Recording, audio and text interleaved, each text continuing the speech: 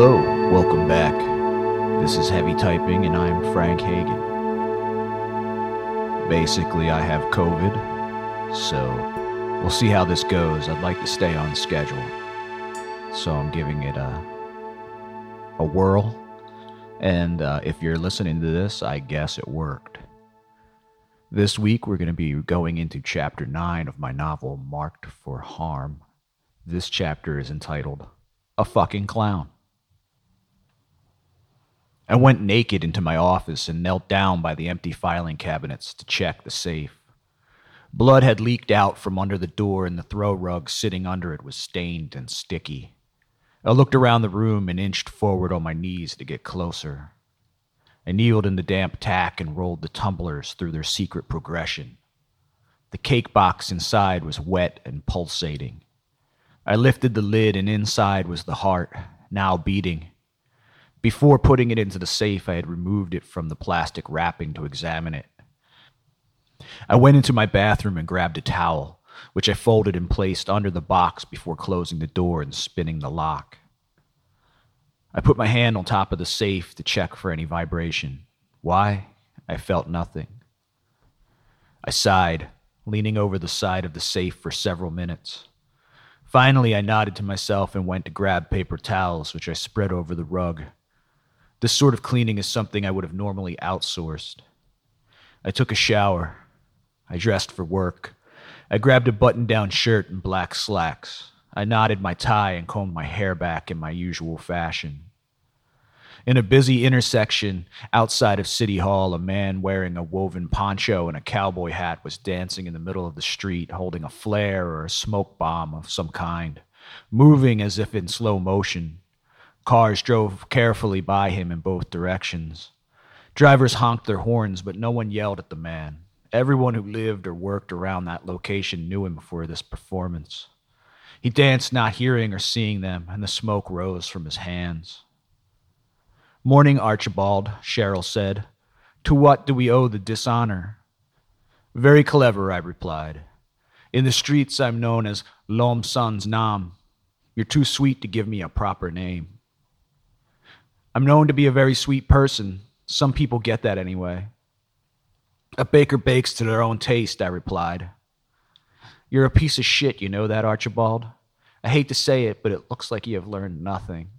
Things in your life are a wreck, and it's your own goddamn fault. Everything is your fault. Look at whatever happened to your face. You're a fucking clown. You've loved every minute you've spent with me, Cheryl, and I am fine." Loved, as in not anymore. You don't know what that word means, Cox. You should be barred from saying it. Looks like you finally got what you deserve this time.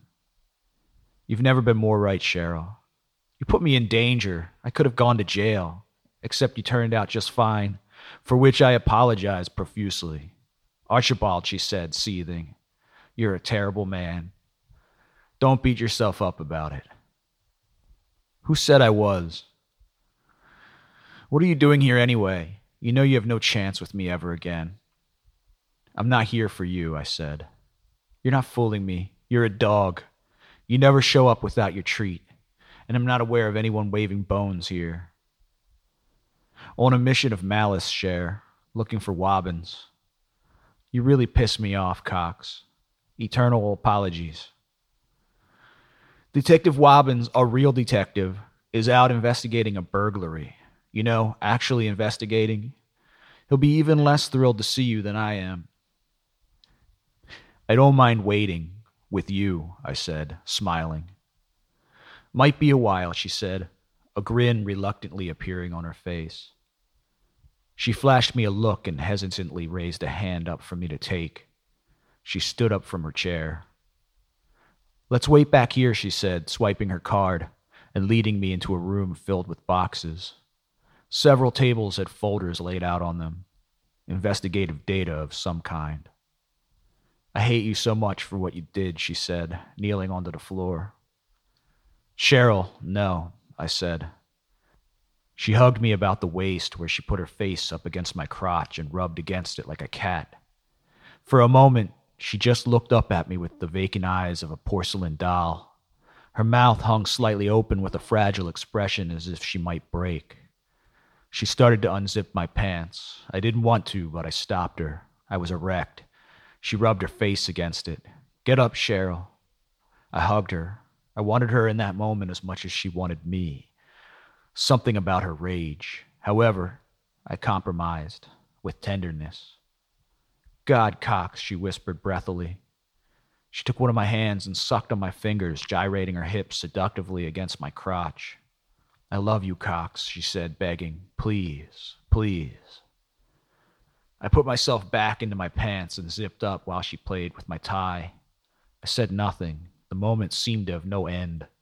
I was still oblivious to my culpability in this scenario. "Come inside of me, please," she said. She was almost panting, her voice full of sexual aspiration. She bit her lip, and I could feel her body shaking subtly in my arm. "I want you to," she said. When I said nothing in reply, she backed away from me. "You're going to get me in trouble again," she said. Her eyes were red and moist. The door opened behind us. "Christ, Cox," said Detective Marshall Wobbins. "Detective," I said, greeting him.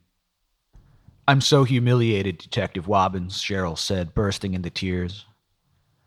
"I feel humiliated," the detective responded, no subtlety in the resignation of his voice.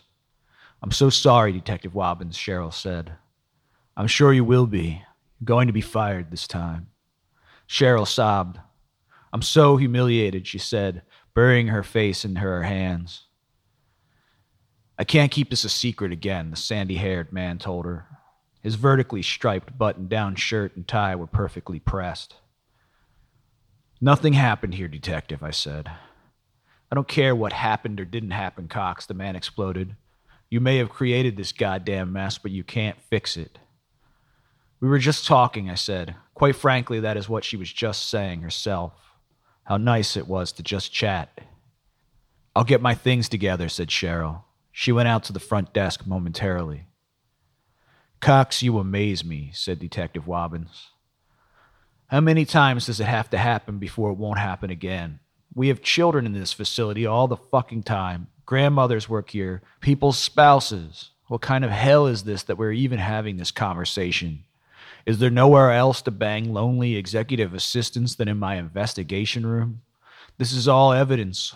All around you, you are compromising our cases. It comes here upon our request, and it is returned from here. There is a chain of custody issue with you just being back here. How have you become so dense?" "I'm so humiliated," Cheryl said, returning. "We get it, Cheryl," Marshall said, his anger boiling over. "We literally were just talking, Wobbins," I told him. "You can't fire her for talking." "Evidence, Cox. God damn it.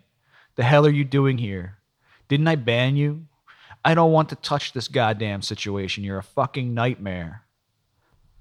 Cheryl grabbed my arm, gave me a kiss on the cheek, and forced a piece of paper with her number written on it into my hand, as if I didn't already have her number. I wouldn't be calling her regardless. "I'll take the rest of the day off, okay, Detective? I'm so humiliated," she said again. "You poor, stupid girl," Wobbins said. "Why can't you be a decent goddamn person, Cox?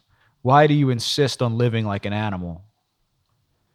We followed her out into the lobby, and I watched Cheryl going out the front door, her bulging purse overflowing under her arm and a box of personal items held in front of her.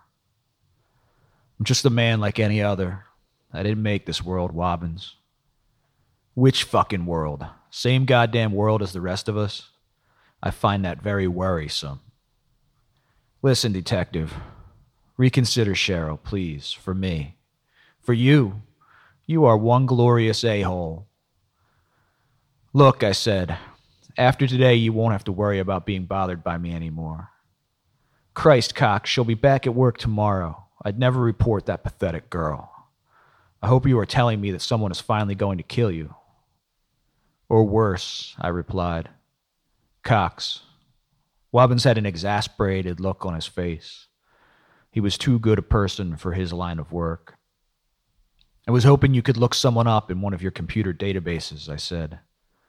"But I've already ruined your day. I'll scram." "Why don't you let me get you into the gym, Cox? I could fix you up, drop the belly fat. We could go to the firing range, get serious. Don't you realize what an asset you could become? You know what I am, detective. You could stop playing at investigator and get real. You have something special you did once anyway. We could use your contacts to close investigations. You are not completely lost yet. See you around, Marshal, I said, intending to leave. Whatever it is, you don't have to do it. You won't change his mind, said a man with a British accent. He had joined us in the lobby without either of us noticing. He had the energy of a proper Englishman, a thin man wearing an overgrown, mousy-colored mustache. He wore a black suit jacket with silver pinstripes over a white button-down shirt and no tie.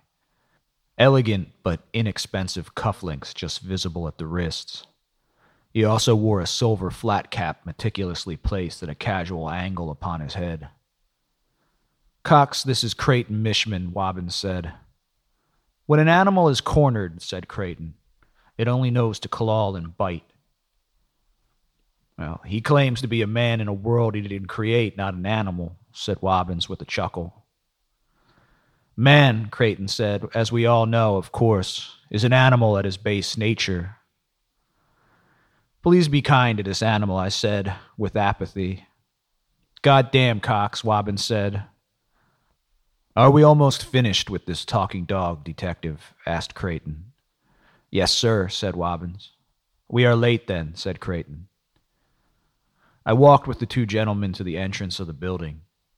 Reconsider getting yourself killed, Cox, said Wobbins. I'll think about it, I said. Probably not up to me, however. Make it a good death, son, said Creighton. That's your chance at transcendence. An ornate death. They're waiting for us, detective.